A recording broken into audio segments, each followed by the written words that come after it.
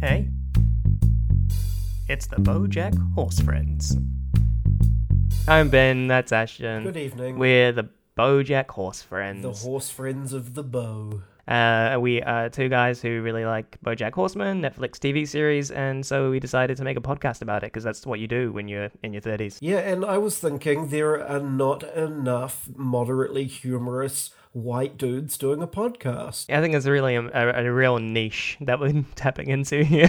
So yeah, this is our podcast about BoJack Horseman and about us. We've got a little tiny little bit of follow up from last week, and basically that is sorry if any volume leveling and edit issues. I had some problems with my software last week where I would try to. It doesn't matter, but yeah. So hopefully, as we go on, we'll get better at this stuff because we're learning. We're all learning here. Absolutely, and shout out to hopefully my voice sounding even more crystal clear this week because I've moved from a gaming headset microphone to a nice little Yeti Blue Nano thingy. Yay! Go Blue. If Blue microphones support was as good as their tech, they would be a really good company. But their support is shitty. Blue, buy me free things. I don't want free stuff. I just want them to fix the shit that's broken. Oh, that's true, yeah. Shout out to Blue for their broken gear. Yay.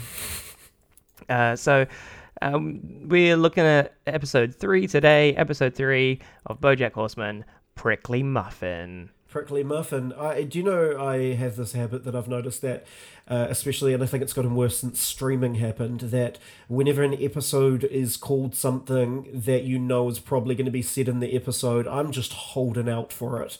I'm just holding out for them to say Prickly Muffin. And I didn't have that when I was watching illegal stuff off the hard drive because you don't know what the episode's called. That's a good point. Yeah. But now I'm like, Prickly Muffin, that's why it's called that. Not that you watch illegal stuff on a hard drive. No. That would make you a pirate. I have not done that in hours. And well, we didn't even have to wait very long in this episode for the name to come into it because we open with another clip from Horsing Around and a reference that I had to Google right away. Oliver North? Oliver North, yeah. Who is that? So he was a lieutenant colonel who got arrested for playing a part in selling weapons to Iran during the Reagan administration in the mid-90s. Wow. That's a real deep cut, that one. Do you think with some of these references, they intend you to look it up? Because that's not the kind of name that most people would have knowledge of at the tip of their brain tongue. The people who would know what that is are people who were following the news in the mid-90s, basically. Right. So that name at that time would have been, on everybody's lips. Okay. Yeah. But obviously, we were kids, and not Americans, so we missed that one. And I was quite thick too, so add that all together, and of course, I had no idea what the joke was. And so, yeah, well, there you go. That's that one.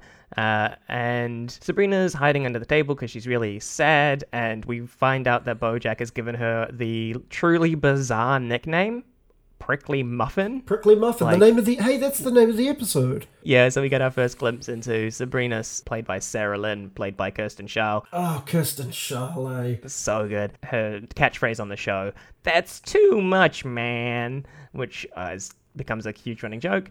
BoJack comes down and tries to give her a bit of a pep talk during the ad break. Pep talk you're very generous with the word pep talk there, Ben. I said tries. Yeah, true. I think BoJack would consider it a pep talk. The line that I got from it was, "Give the people what they want, even if it kills you. Don't stop dancing." Yeah. And to add to that, without them you're nothing. Your family will never understand you. Your lovers will leave you. Only your fans will stick by you. Yeah, which is extremely toxic, obviously, and it's just the worst advice you can give to a young creator as well, to be a sycophant peddling to your fans. And I mean, I guess that's exactly what a lot of the Instagram, TikTok influencer craze people are all about, giving people what they want. Oh, absolutely. Did you ever watch that Netflix documentary that had Paris Hilton in it? No. About influencers? No. It was super fascinating, and just some of the shit that people do for a little bit of fame and money. I mean, that's the whole jackass thing, copycat thing. People are willing to pretty much do anything, whether it be physical harm or anything, to get a couple of likes thanks to the internet. And I think I knock TikTok. I think it's garbage. But compared to what people were doing to get attention 10 years ago, which was like hurting themselves a lot more, TikTok's fine. If you ever want to really go down like a truly depressing rabbit hole, you can look for Shoe Nice on Why YouTube. do I know that? Why do I know Oh, is that guy that like drinks like bottles of liquor and Yeah. Like, you definitely introduced me to Shoe Nice. did I? I had a physical reaction when you said his name. Sorry about that. So I mean, you're right. I guess like in some ways we're in a better space than we were. But I think that is the worst kind of advice you can give to somebody who actually wants to be an artist, to be a creator. And I think that if you want to do something that's truly fulfilling for yourself, not just fame grabbing, but actually gives you some pleasure, the thing that you should do is create what you want to create. Well, exactly. I mean, that takes me back to that reviewer's quote that I bring out at comedy shows, the headline of which was "Passion is not enough," which I think is probably the most awful thing you can tell any human being who wants to create something, because passion is fundamentally the most important thing. And maybe it's not enough in terms of, okay, you also need experience and you need practice and you need good feedback, good critical feedback. But if you see somebody who's doing something that's truly passionate, to say something like passion's not enough, SpongeBob meme, passion's not enough, like, that's so cruel. I think so. You shouldn't ignore feedback. Like, good critical feedback and taking that on board is really important. But I don't think you should ever compromise your values, or else you'll be dead. Like, it'll kill you. It'll drain the life from you. Yeah. And I know you and I have both said no to things before because we didn't feel comfortable doing them. On a very small scale, I said no to an audition for KFC because I don't believe in the way that they treat the chickens. I've also said no to like a really good offer to write copy for a gambling app. And I was like, no, I'm not going to do that. I'm not going to promote your New Zealand-based gambling app because it's harmful.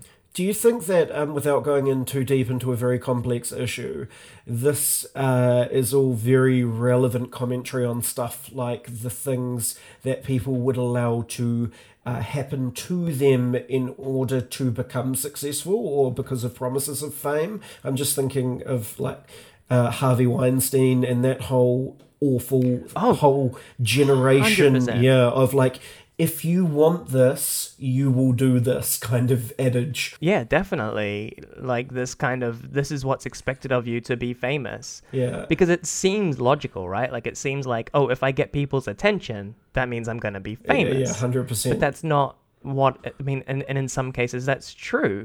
But the reality is, and even, excuse me for saying this, but even the Kardashians have proved this, where they got a lot of attention, but the way that they maintained their fame was through and I'm not saying what they created was good.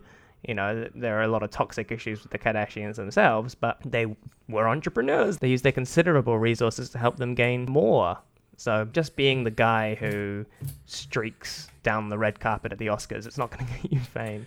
Just being the person who is victimized by somebody else is not going to get you fame. Yeah, I think reality TV has a lot to answer for in terms of that, because American Idol was literally a show that encouraged people desperate for 10 seconds of fame, talent aside, so we could laugh at them for entertainment. Yeah, it's really sick. It's really sick. And, even shows like American Idol have rebranded and have changed that whole approach. They don't just put people on so we can laugh at them anymore, and nor should they have. I mean, I want to talk about something recent that happened. I woke up to yesterday to discover that one of the stars of a Japanese show called Terrace House. Have you heard of Terrace House? I've heard of it, but I don't know about it. In the recent, it's a great little slice of life show. But in the recent series, there was this woman called Hana Kimura, and she was a professional wrestler, and she was cyberbullied, basically, like harassed by all these people online because they didn't like the way that she acted. Some people say that her half Indonesian heritage had something to do with it because she wasn't pure Japanese. I don't know the details of that, but the way that she was treated, it seems like, was just awful.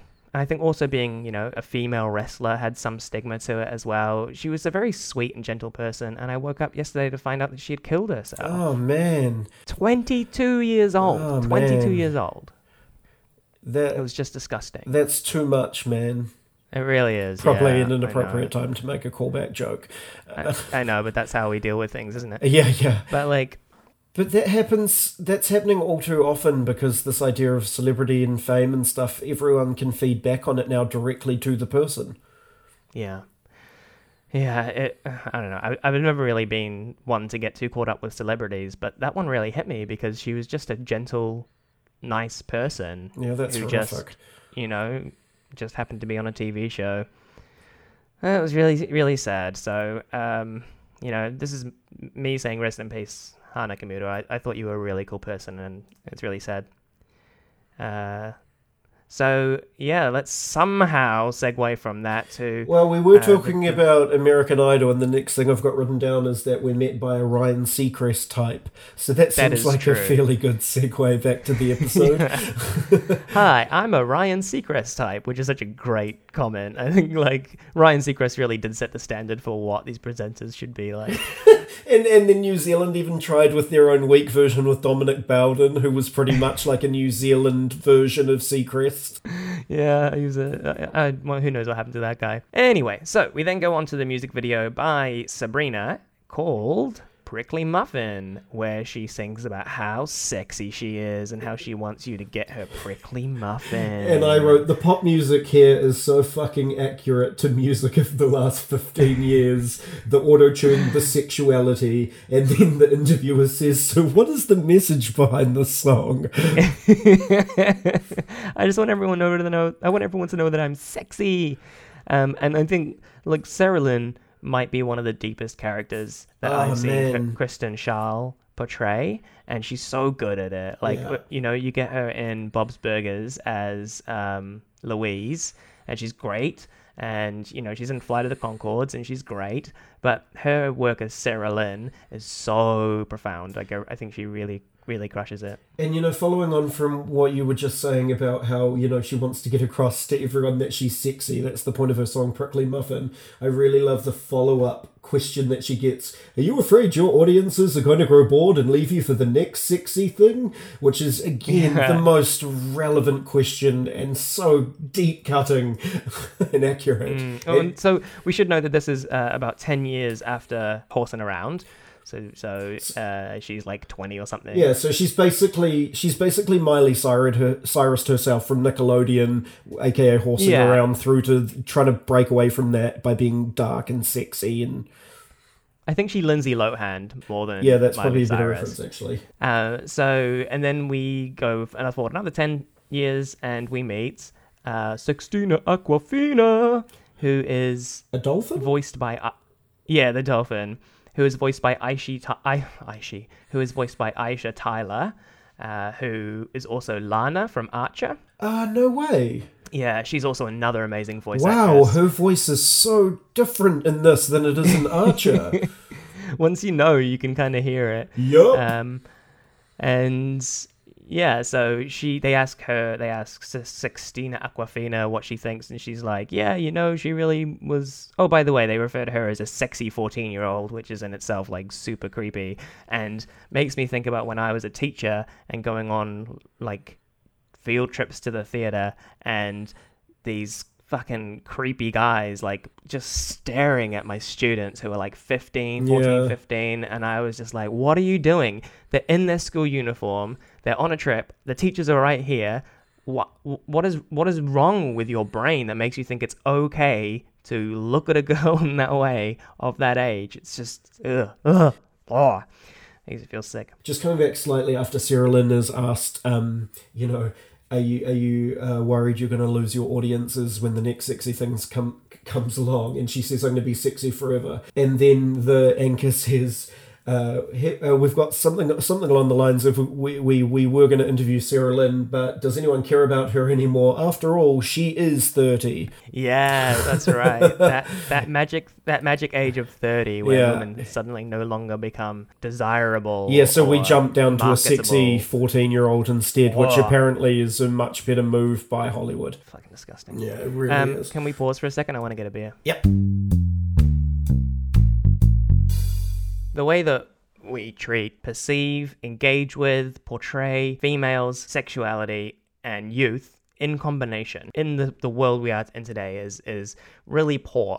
And I think this is probably, and I'm going to get a lot of hate for this, but I think that anime in particular is quite guilty of this, really amping up the sexuality on young people, especially young women. And we're getting pretty dark today. I don't know. Maybe Yeah, I we're know. A bit tired, We've done 20 minutes of quite somber ranting and nothing to do with BoJack. Let's move on. So we skip to Todd and BoJack. Todd comes into his bedroom and says, "Hey, BoJack, let's do something fun today." And he breaks BoJack's bed. And he says, like, furniture shopping. So they go to the furniture shop where everything is garbage and overpriced. They're at a furniture shop.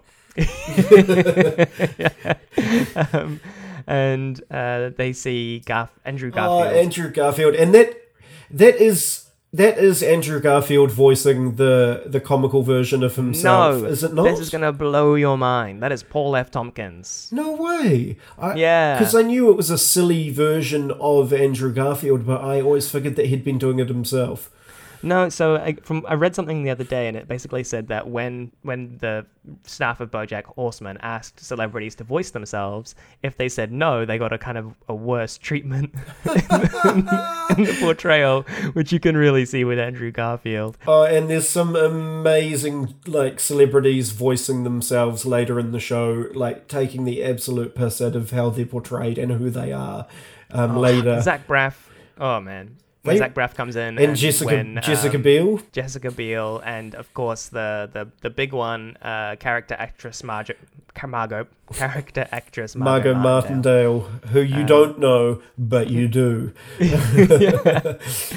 So I was mind blown when I found out Paul F. Tompkins was doing this voice, because he does Mr. Peanut Butter, and they could not get further from each other. So really impressive voice work again. And BoJack in this furniture store gets seen by, he believes he gets seen by some fans, and he says, "That's right, it's me, straight off the TV and into your shitty lives." And then he finds out that they're actually talking about Sarah Lynn and Andrew Garfield, who are standing behind him. So even though he acts like he's annoyed that they notice him, as soon as he realizes that they're not even noticing him, he goes from being bothered that they notice him to way more bothered that they didn't. Yeah. Which is classic BoJack, of course. So then Andrew Garfield decides to break up with Sarah Lynn because she isn't famous enough anymore. She starts chugging pills, and he says, I bought you some. I wanted to do this somewhere public so that you wouldn't make a scene. And she goes, "You think I won't make a scene? You don't even know me," and stabs herself with a rusty bayonet. And he says, "Oh, bother." And when she's knocking back the thing of pills, BoJack goes, "Are those candy pills? Because if so, that is a lot of sugar." It's so great. Andrew Garfield's Spider-Man movies were great, and he was a great Spider-Man, and people can fuck off. Yeah, he was good as Spider-Man. He was I really liked great, Spider-Man. and I don't get the hate for the movies either. Raimi's haven't aged well. Go back and watch how well you remember Raimi's films, and they're blumbering, foolish films as well. The second one is the most elevated, but he got an unnecessary amount of hate in that film. Yeah, I think people wanted something and they didn't get what they wanted, and so they cried. And that's fandom for you. And it's always the 40-year-old dudes who think that comic book movies and Star Wars movies are aimed at them.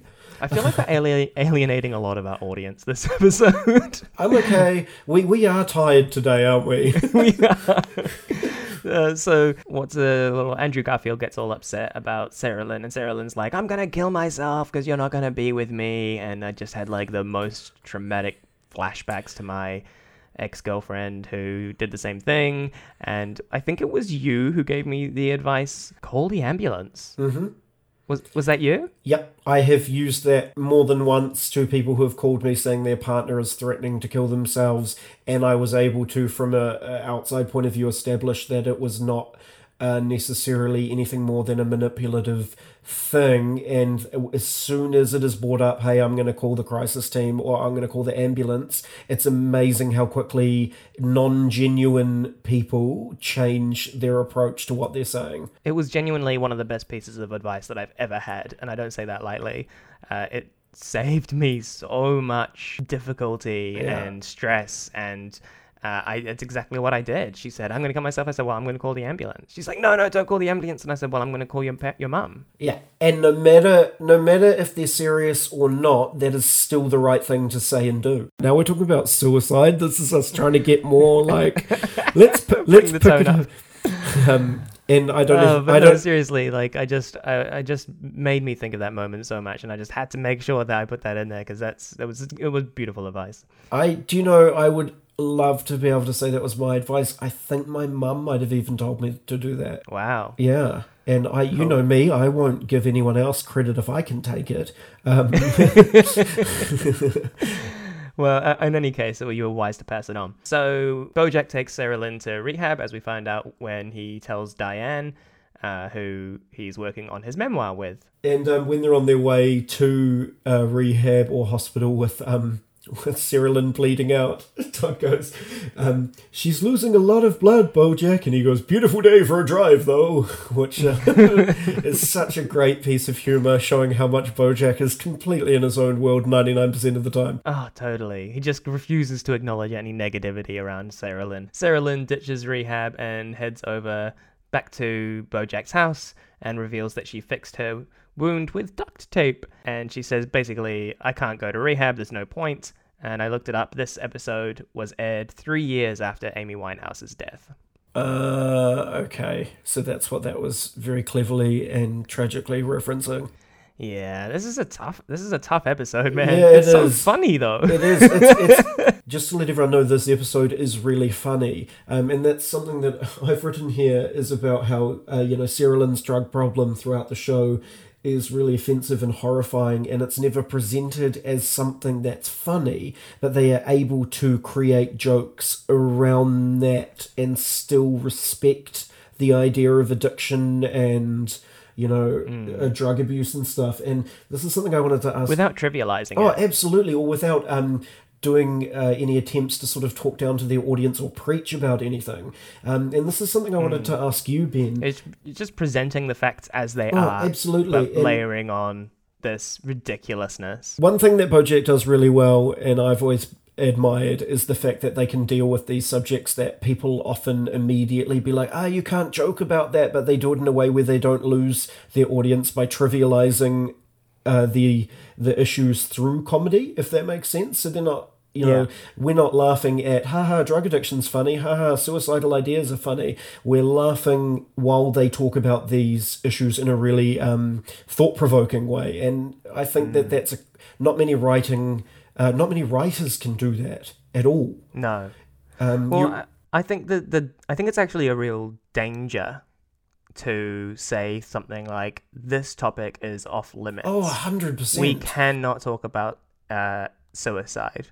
Because for many people, and at times myself included, being able to laugh and talk about it and take the power away from it and being able to reclaim your own feelings and feel like you're not alone is super, super powerful and a really great way to come to terms with the difficulties that you're facing. Absolutely. And I think that it's the same for whatever the issue that you're talking about is, whether it's sexuality, gender, whether it's addiction, anything. As long as you are coming from a place of, I'm not going out there to make fun of the people who are suffering as a result of this. I'm going out there to make jokes that people can identify with, to make observations that take the power away from those people who have it or from the ideas that have it and give it back to the people. And that's something that BoJack in particular does incredibly well, because if you were just listening to this particular podcast episode, you would think that we were talking about a show that is first and foremost a drama, based on just what we've talked about today. And as every episode of BoJack, it is first and foremost a comedy. 100%. Yeah. But if you were listening just to the themes that we're discussing and what it's encouraged us to react to and to want to talk about, they're all quite dark themes. But for people like you and I, this way of exploring those themes is more helpful and is more interesting and is more identifiable than watching a realistic drama show about them. I don't want to see somebody living through that thing and recovering from that thing, because everybody's journey is different. And although there are some similarities, when you make it hyper realistic and make it really about the issues that one person is facing, to me, it takes it away from me. It doesn't make it about the concept of the thing that we're both dealing with. It makes it about what is that person doing? What is that person's journey? Which can be enjoyable and which can be interesting and can be helpful to some people. But to me, I want to see somebody put it up on a stage and expose its weaknesses and flaws and make it look ridiculous, And to make it, to go real nerdy, it's the Harry Potter thing of the Boggart, right? There's a creature in Harry Potter, it turns into whatever you're most frightened of, and the way to defeat it is to picture it in the most ridiculous way possible and cast a spell that makes it look like that. Which is actually a great piece of writing by J.K. Rowling. I totally agree. I mean, I'm a big Harry Potter fan. Same. So, I think that's it's so accurate, and that's what BoJack does. It takes these really horrible, difficult to deal with things. It puts them in a clown wig and says, you know what, when you actually look at them, these are not insurmountable challenges. These are things that you can deal with. And we're not going to tell you how, because that's up to you to decide. But we're just going to tell you that you can. That's a really good comparison, actually. The Boggart? Yeah. Of Harry Potter being like how BoJack operates as a show in its entirety. What comes out of the cupboard for you, Ben? What is your Boggart? That's a good question. I guess the thing that, I'm tempted to just say cockroaches. just a swarm of really fast-moving cockroaches. Real literal answer there. No, I like how I've finally asked you a question on this podcast, which has been really dark and deep, that leads directly to a dark and deep answer, and you said cockroaches. Yeah, I'm being honest, okay? They terrify me. I don't like them. So what? A bit of phobia. What would happen to the cockroach for you to be able to deal with it? I don't know. Maybe they become... a whole lot of... Maybe they start pulsing in different lights and just start raving it up. That would be pretty funny. Okay, good. So we know that we've... good. I know one of my bullet points was make sure you talk about disco cockroaches. So we've covered that now. Thanks everyone for tuning into tonight's podcast, where we've covered suicide and disco cockroaches. Oh yeah, that's well to BoJack Horse friends. So let's move on. Okay. Sorry. So we intro the next scene with the horsing around music. We've kind of skipped over some, sorry. So yeah, Sarah Lynn ditches rehab, goes to BoJack. BoJack tries to get her to go to rehab again, and she's like, no, I'm at this place in my life where no one's ever said no to me, and if they do, I'll just go to somebody else who will say yes, and kind of appealing to BoJack's own flaws. She's 30 years old at this point, remember? And he says, you just need a strong, responsible adult to say yes. And so she throws this big party. Well, she moves in with him. She moves in with him, yeah. That's right.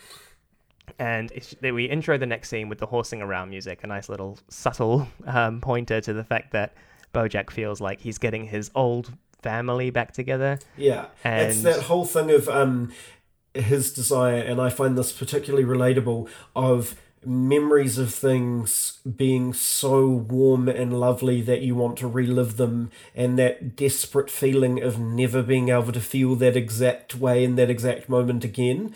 And I totally suffer from that. And I bet, like, for me, it's a lot of my high school years, because I didn't develop anxiety and stuff until I was much older. So those memories are of this flawless, like, I never felt bad things, which of course is a complete load of shit.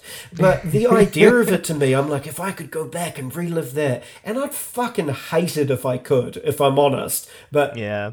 You know, and so I totally relate to that. Bojack invites Sarah Lynn to live with him because it's like he even says it's like getting the old gang back together. Yeah. And it's because he's so desperate to hold on to any semblance of how happy he thought he was, or how happy he looks in the memories of his past. I have none of that whatsoever. I'm quite happy to light a match, throw it on my past, and move forward.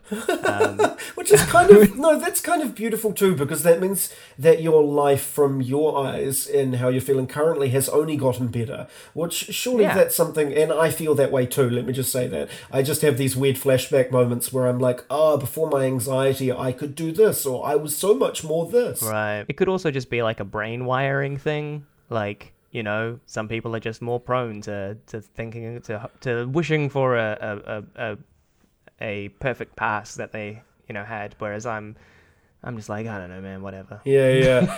Let's see what's next. I hate to, what is this, a crossover episode, but in one of the lines that always stuck with me the most in The American Office was towards the end when Andy says, I wish there was a way to tell you were in the good times while you were still in them. Yeah. And I know that's not really relevant, but I think that's sometimes how I feel when I look back at my past. I'm like, I wish I'd appreciated how great that was more then. Yeah.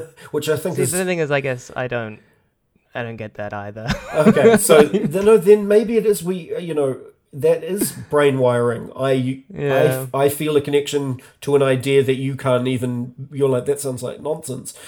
No, I mean, I definitely have those moments where I'm just like, you know what? Right now, this is awesome. I'm happy now. This is a good time. Yeah. But I never think like, oh, I remember that feeling that I had then, and I never think like, oh, how do I know that this is a good? I don't know. I'm just like, now is now. Let's do now. Let's do now, and then set up now so that it can be the best later that it can be. And do you know, maybe that's something directly and inherently linked to my anxiety, and it's something that meditating's been teaching me lately, is to not try and want things to be different than they are in the present moment. And that's something I'm 100... Man, what is this episode? Okay, let's move on. Fucking hell. This is a great time for the joke where Sarah Lynn comes in and she's eating a bunch of chocolate chip pancakes that Bojack's made for her, and Todd comes in and Bojack's like, hey, you want some chocolate chip pancakes? And he's like, yeah, I do. Oh, sorry, I just gave the last one to Sarah Lynn. And Sarah Lynn says, early turd gets the sperm. Bojack obviously thinks that's cracks up. Comedy gold, only because if Todd had said that, he wouldn't have found it funny. No, exactly. And he says you should write for Shouts and Murmurs, which is the first time of two we hear him say that. And I really did look up Shouts and Murmurs. It seems to be some kind of like satirical New York Times column, like roasts for pretentious fucks. Oh, yeah.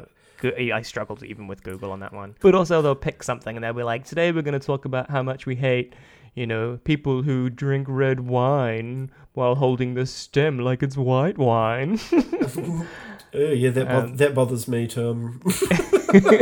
So Bojack says Sarah Lynn can stay in the guest room, and Todd's like, wait, you have a guest room? Since when? I've been sleeping on the couch for 5 years. And you know, I had to write down, I always forget that Todd, prior to the first episode of the show, has been with Bojack for so long, because he always feels like quite a new presence in Bojack's life, especially early on. And so when he said that, because this is like my third or fourth time through the show at least, and I was like, oh shit, Todd's been there for like 5 years before the show, but I guess because of the way BoJack treats him, like he hasn't earned any of BoJack's respect.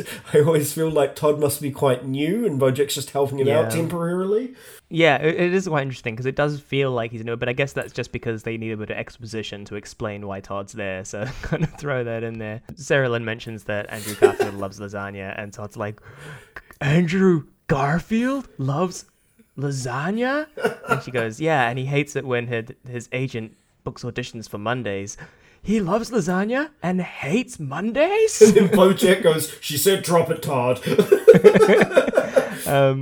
And I think episode 3, now we're getting Todd's real voice. Like, I think it's really starting to sit there perfectly.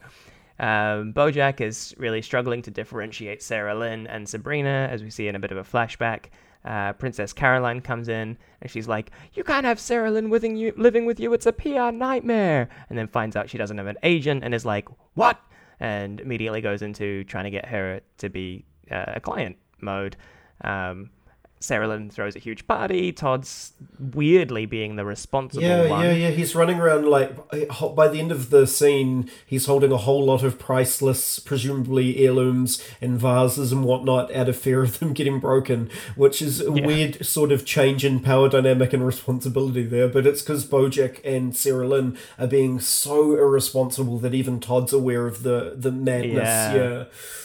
And we have a funny little sight gag with they're trying to funnel some vodka, and there's a little ball at the end of the funnel, like in a hamster rat. I did not notice that. I wrote a couple of things that I actually wanted to ask if there's a joke I didn't get, or if they were just extra detail for the sake of it. Why is there a lemur twirling a teapot? Yeah, I have no idea. I don't know. Is that a thing? I was hoping you'd know. No, don't be such a teapot lemur. You don't know what that means? Oh, you're such a teapot lemur. That classic, and Hansel and Gretel. No, that joke's not going to work. I don't know where that was going. Okay, so maybe, hey, if you know anything about why a lemur would be spinning a teapot, why don't you flick us a tweet on the old tweet machine? Or hit up our Reddit, which we didn't mention at the start of the show, r/BoJack Horse Friends. So yeah, and then we see Princess Caroline trying to win over Sarah Lynn, and I wrote my favorite lines, which is what it is, banana bread, and slow your roll, speed racer, and then I'm just here for a no pressure rap sesh, which was great. Where's the cutaway? And you might be able to give a bit more context on this because I didn't make a clear enough note, is when it cuts back to Sarah Lynn talking to her mum, and Sarah Lynn's talking about what she wants to do when she's older, so it's obviously a flashback. And Sarah Lynn's mum goes, colleges for ugly people who can't tap dance. Yeah, that's that's before this bit, before PC comes in the flashback. Okay, cool. Flag that because it was going to take me down an Amy Winehouse link, but we already sort of touched on that anyway. So yeah. That was. I want to keep away from that zone for the rest of the episode if we can. So then they go back to, Diane and BoJack are trying to work, and BoJack says, what do you think about Sarah Lynn? To Diane, and Diane says, I don't really think about her much. I mean, obviously I'm a fan of her early work, which both satirizes and celebrates youth culture's obsession with sex, but I don't know if it's even possible to reclaim sexuality in the time when the male gaze is so blah, blah, blah, which I think is just this incredible, insightful thing that Diane does sometimes. It's obviously the writer really getting out some of these thoughts that he's been having for a really long time. Do you find that as the show goes on as well, Diane loses a little bit of that side to her as we start to see into, all the things that she struggles with? She, quite early on, she's quite not holier than thou, but she's almost got more perspective than a lot of the other characters. But as she becomes almost part of the regular world of BoJack, I find she loses a little bit of that greater clarity of perspective. Totally, I think it's her being sucked into that world. She comes from outside of it. She comes from Boston. She's kind of recently moved to LA. When she gets there, she hasn't been there for too long, and you see LA slowly suck the life out of it. Yeah, and she loses that academic side of her and just gets caught up in the drama like everyone else that's gone there to die on the inside. But I think the comments that she was making, though, were really interesting. Absolutely. The only way that we can... I really have an issue with the kind of the reclaiming sexuality. I don't think it's a wrong thing to do, but that it's really tough because the power dynamics of gender are so mismatched.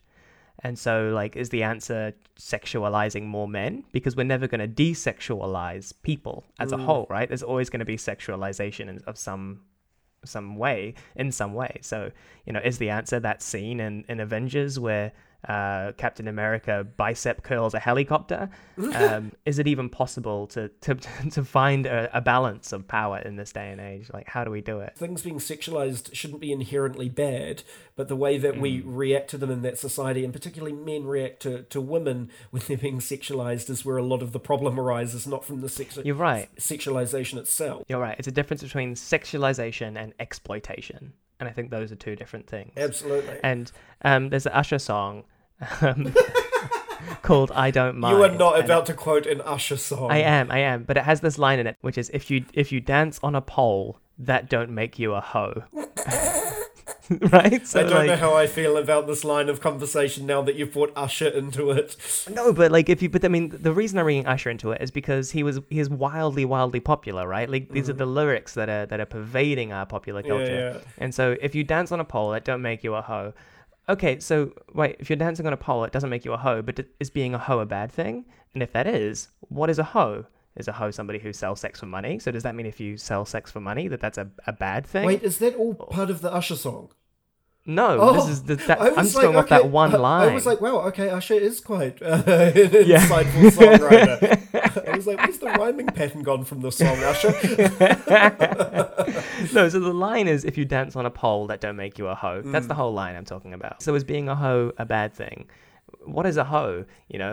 Like, that concept, it seems so simple. He's saying, I don't care if you're a stripper, I still love you. I don't think of a bad thing about you. But the way that he says it is that it doesn't make you a hoe. And it's like, that immediately, it does imply some negativity towards females who sexualize themselves. So it's just so complicated. It makes me hurt. I never knew you spent so much time thinking about Usher lyrics. I always had you down as more of an Nope. Didn't mean that. I meant Nelly. I meant Nelly. Nope. I meant the winner is Nelly. So anyway, Diane goes on about that and says, like I said, I don't think about it much, which I really feel, because that's exactly what I do. Like, as I've just exemplified through my Usher discussion. Or if someone was like, what do you think about Usher? I'd be like, well, I don't think about it much, but there's this one lyric. I see what I see what you did there. You looped it back to something from the show. Is that what we're doing? So it's then after this actually is when we find out that college is for ugly people who can't tap dance, dance, and that her mum didn't do that thing that she did to the star search producer so she could be an architect. That's right, and again, it's delivered so, like, it's so commonplace in the industry, that moment. Like, the mum's not saying it's like, the mum's not traumatized by it or anything. If anything, it's par for the course. Well, the thing is she? I mean, that's the thing. True. It's not for us to say if she's traumatized by it or not.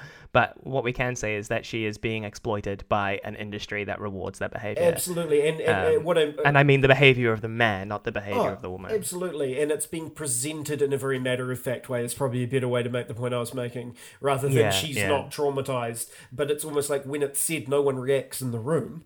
No, the room's full of makeup artists, and it's almost like, well, do you want to be successful? So anyway, Diane then cuts back to Diane, and she's like, wait a minute, you were in the makeup chair for the weekend? Yeah. He wasn't even getting in the chair point for the show, yeah. I can't remember what this is in reference to, but my note says, weird, sick dad fantasy, past neglect, fix own childhood, so self-aware but in complete denial. Is that an Usher lyric?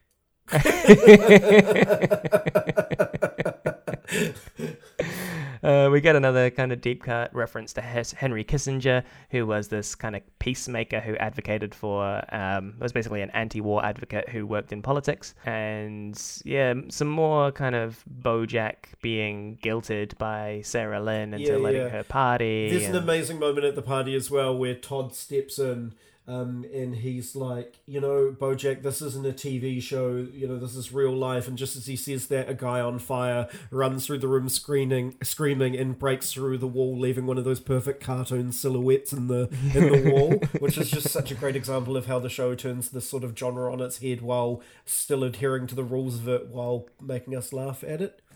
Yeah, and it also reminds us that it reminds the audience that this is a TV show. Like, it gets really dark, and it's like, no, this is a TV show. Yeah. The things that we are doing here are a commentary. Like, it's Yeah. reminding us that this is not to be emulated in any way. And Sarah Lynn is extremely destructive. She's like breaking down walls, destroying art.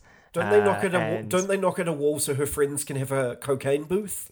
Exactly. And he's like, that's fine, but at least take the artwork down. And she's like, nah. Yeah.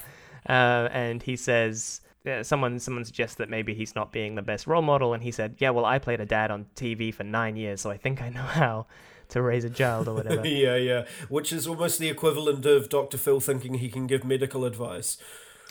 You mean Dr. Oz? Either, man. Take your pick. Both of them. Yeah, take your pick. And then Bojack puts his foot down and says, Sarah Lynn, we're going out to have a good time together. And there's a photo montage. Oh, I love this photo montage so much. Yeah. There's a song, something about being a daddy's girl that plays over it. Yeah. And Sarah Lynn's on her phone the whole time. Yeah, and they're like a whole lot of Polaroid photos of the day out, and it shows like Bojack dropping an ice cream, then the next Polaroid is Bojack stealing a kid's ice cream while the kid cries in the background, and then Bojack on a merry-go-round having an awesome time. So bizarre. And yeah, Sarah Lynn's there, but on her phone the whole time. This is the first time we learn about Herb Kazaz. That's right, and it's just sort of said towards, like, in a passing moment, oh. Yeah. I don't know. I saw the sun setting between those two hills, and it made me think of butts, and that made me think of butt cancer, and that made me think of Herb Kazaz's butt cancer. That's right. Sarah Lynn says. And we get a sense that Bojack's done something not great to Herb Kazaz. Yeah, due to the way he reacts to the name being brought up, you can tell that it's invoking some sort of immediate guilt response from Bojack. Yeah. And then the credits roll. But just for Bojack, he runs his hand down his front of his face. That's right. Says, executive producer. Sit, Ubu, sit. Good dog. Which immediately made me think of how TV production company things at the ends of credits invoke immediate memories of certain phases of my life. Yeah, vanity cards, I think they're called. They're called vanity totally. cards. Like Community immediately, like whenever I had, you get, did you get any of that? That. It's a good show. Oh, yes, which is Starburns Industries. And then, what about the most iconic one, I think, for me, has to be the shh, the Simpsons. Oh, yeah. And I can't even remember the name of the company that is the shushy. And it reminds me of that. So with Parks and Recreation at the end, and you've got... Oh, no, is it Parks and Recreation or Brooklyn Nine-Nine? One of them. Are you about to say Fremulon? Fremulon. And it's like, is that Nick Offerman? Is that Nick Offerman? And then you go to the website, you type Google, does Nick Offerman say Fremulon? And it takes you to does Nick Offerman say Fremulon.com? And just the word yes on the thing. Then, Sarah Lynn's like, a boy tells me that I was the first girl they masturbated to every day, which is like crazy. Just a weird thing. Yeah. Like, and I'll never understand the need for men to like demonstrate their sex to women, whether it's being like, yeah, I masturbate to you, or like dick pics, or like any of that kind of stuff, unsolicited. Men, we are all incredibly fucked up, disgusting creatures, but you can keep most of that in your head. Yeah. We don't need to keep reminding the other sexes how fucking gross we are. It's obvious enough to them. I really want somebody, like, if we can get this on our social media, somebody who regularly sends unsolicited dick pics to women. Like, what are you expecting to happen? I mean, is it? Do you get off on the thrill of them seeing it, or do you genuinely think that they're going to see it and they're going to be like, oh, is that what one of those is like? Well, I want that inside of me. Like, wow, that made me shiver. What you just... Yeah, no, you're right though. It's that whole, what do you think is the best outcome from this decision? What is the best thing that could happen? And it's, the Because best... they must know they are not going to get fucked, right? They must know they're not going to get, like, the woman's not going to immediately want to fuck them from an unsolicited picture of their scabby ass dick. I mean, the penis has to be one of the most unappealing visually things that nature has constructed. Like, if you're in the right place, it's the right person. Sure. You're like feeling like you're a bit like, ooh, horny, I want to get me some dick or whatever. Then you tolerate it at best. Well, I'm sure then you'd be like, oh, look at that thing, right? Like, there's an attraction. It doesn't necessarily mean that you're like, oh, it's so good to look at just on an average day. Yeah, I just want to look at that. Next week I'll rub my dick on an envelope so you can smell it when you open it. Like, what are you fucking doing? Is that what they did before we had Tinder? Before we could send dick pics on the internet, people got the old envelope and they sealed it with a bit of wax and their family crest, and when you opened it, you just got wafted by the smell of unsolicited dick cum. Can we just pause for a moment and not actually pause, but just see how the journey of this podcast has gone from like the most depressing first fucking half to like now we're talking about sending the smell of dick cheese via snail mail. The thing is about comedy is you always want to start with the really dark and serious stuff first. I can't help but feel that we're only at this point because of Usher being brought into the fucking conversation. You are welcome. What are we talking about? I don't know. But what I do know is that what happens next in the episode is disgusting, which is Sarah Lynn. Sorry, I wrote, please don't happen what I suddenly remember happens in my notes. I wrote ooh with 9 W's. So... I wrote, oh my god, please don't hook up, full stop. They hooked up, full stop. That's like ... gross AF.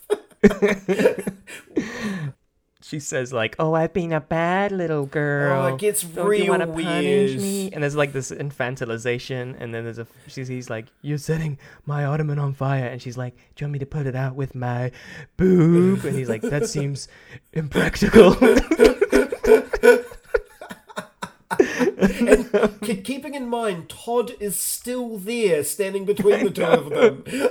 And it kind of reminded me of the piss take of that, which, I mean, it is a piss take of it, but reminds me of another piss take of that, which is Annie in Community doing the teach me how to understand Christmas. And she gets dumber and dumber and dumber and more sexy and sexier and sexier. Yeah, the commentary is sort is of like, is there a point where it's too dumb to be sexy?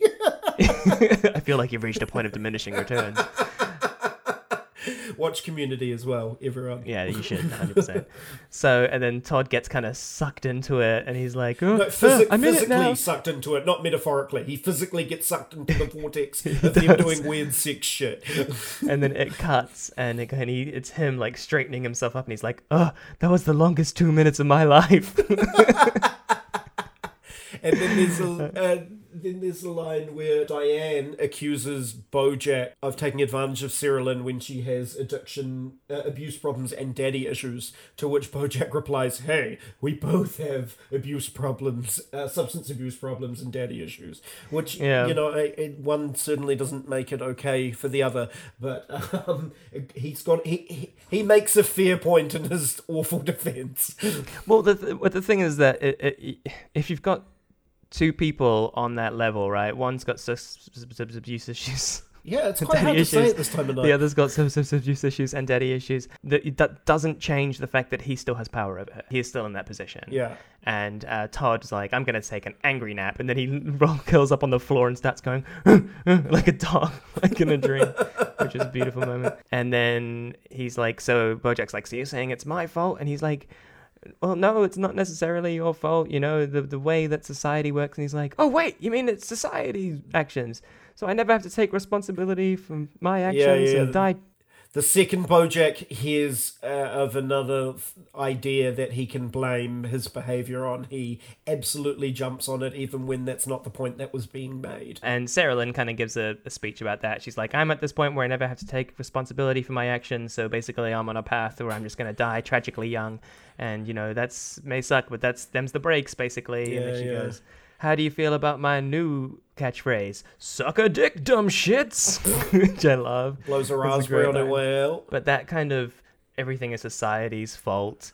Yeah, we can never do anything wrong because we're all just products of our own environment, so nothing means anything and everything is meaningless, is basically Bojack's point. Exactly. And it reminded me of when I was a kid and I was like 16, and we were just wandering around the streets and we saw some road cones, so we were like, oh, let's pick up the road cones. Definitely so done that. So we picked up the road cones and we were like carrying them along, and then suddenly there was a plainclothes police officer and he saw us and pulled us over and he was like, you kids. He was South African. He was like, "Yeah, you kids, you can't be playing with police cones." Hey, yeah. And we were like, "Oh, really sorry, officer. We're really sorry. We didn't, And I was always like the talker. I was the one who got us out of trouble. And in my head, I was like, okay, I need to get this cop to say the words, boys will be boys. Oh my God. If I can get this cop to say those words, we will be free. And I just knew it in my head. I was just running on adrenaline and instinct. And I was like, oh, officer, we just finished exams and we were just kind of fooling around and we didn't want to hurt anyone. And he's like, actually yesterday, this is my South African accent. Yesterday, so did he get less South African as the night went on? He goes, yesterday there was a little girl who she was playing and she didn't know that there was a construction site because somebody had moved the cones, and she fell and she died. Oh, that did not happen at all. Of course not. And he goes, yeah, and actually it's really serious. You can be fined a lot of money. And he pulls out this book. It's like a 1B5, the little tiny notebook. On the front it says number of people that have died due to cone removal this week, and it's full.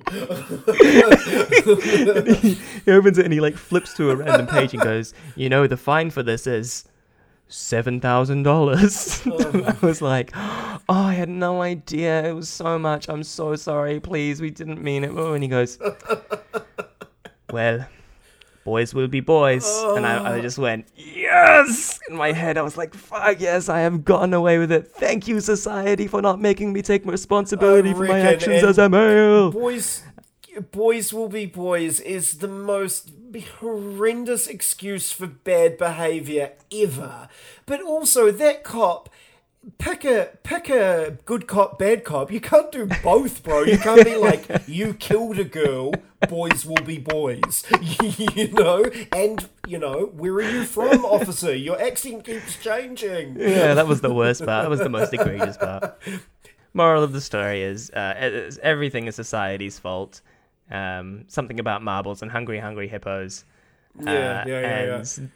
And then we zoom out and we see some paparazzi birds in a tree, and they've got all these pictures of Sarah Lynn and Bojack doing it. Dun, dun, dun. To be continued. Absolutely.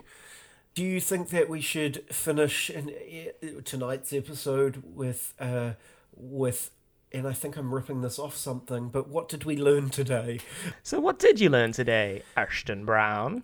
Today, Ben, I learned that no matter how well you know and trust someone, they can still surprise you by admitting to regularly thinking about Usher lyrics.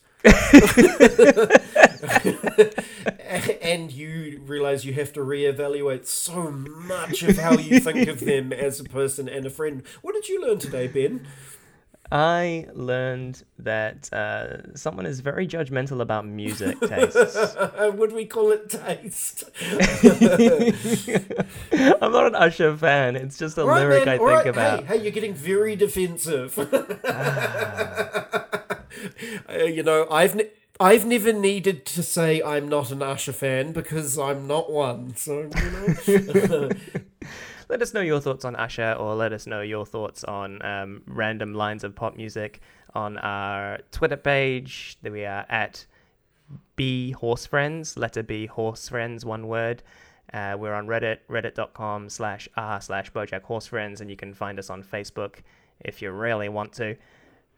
Maybe I'll set up an Instagram one day. Maybe. But not yet. You can also, and also if you do have any unsolicited dicks, and also if you do not tell anyone on the internet. Also, if you do have any unsolicited dick pic smelling envelopes, we'll probably have. Can we have our personal email addresses pop up at the bottom of the screen? No, if you do want to rub your dick and send it on an envelope, make it out to Donald Trump, the White House.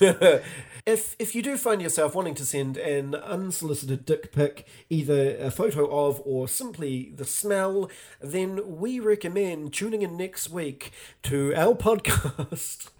We'll give you the address of a very horny lady in your area. We're actually working on a dick pic. We need to end this episode really badly. Yeah, I know. Okay, all right. That's it. We've done the sign off. I'm Ben. I am and continue to be and will always be Peter Frampton. I can say your name. Good evening. I have been Ashton Brown. Thank you. Bye. Bye. Just because you're on a pole don't make you a hoe. Remember that.